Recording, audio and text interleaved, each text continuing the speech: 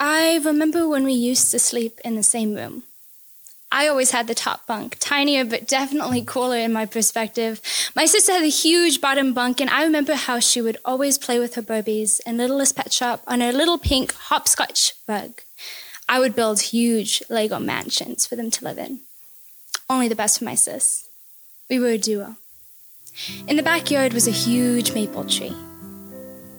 My favorite time was during the fall, when I would climb and shake the yellow leaves off the tree and they would bounce off each giggle that chimed from my sister's mouth, gently falling to her feet. We would make bowls with the leaves as big as our faces and collect huckleberries in the summer. My sister and I were inseparable for the longest time. And because we were homeschooled, we were able to spend most of our time playing in the forest outside together. We lived in Woodinville, a little suburb off of Seattle. She's 17 now. When she was 16, I went on a study abroad trip in Cambodia. We lost touch, but I talked to her the day before my dad called, telling me he thought she was gone.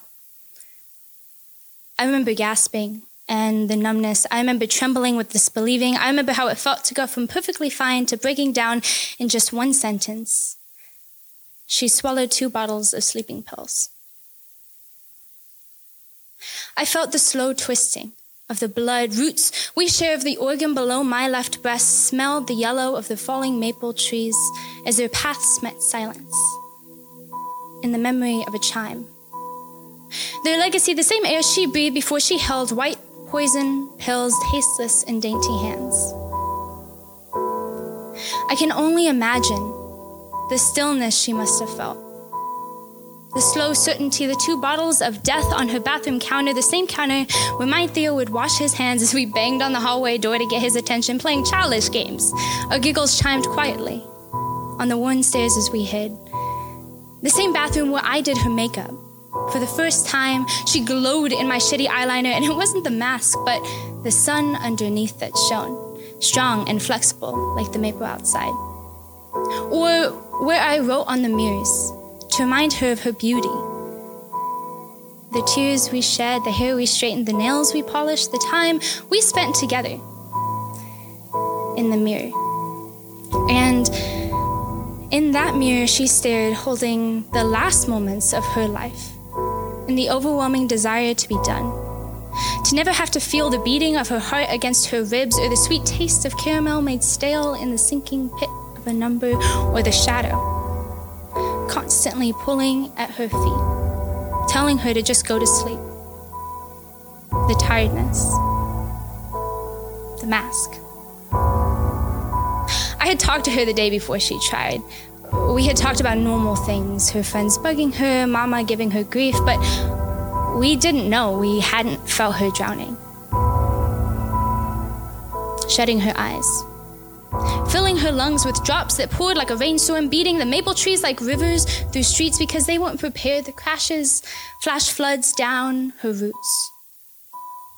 The smell of yellow, of fallen maple leaves as their paths met silence in the air. Met silence. And the sister I knew shattered in my mind, scattered across memories, smattered in yesterday's feelings, played electric on my brain, made hands tremble, emotions gamble, an invisible space between my name and the face of our youngest piece. I had never felt so empty or open or vulnerable or broken or scared or... I cannot explain the sadness that coursed through my veins when my father told me about how many years she had wanted to die. Or the terror that I would never hear her laugh again, or see her smile, or listen to her issues, or hold her hand, be her sister. But someone told me,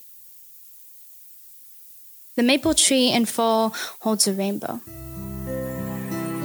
The maple tree in fall holds a promise. The maple tree in fall told me she didn't go. And yet, I still feel the slow twisting of the blood, roots we share as we still dance under maples of yellow.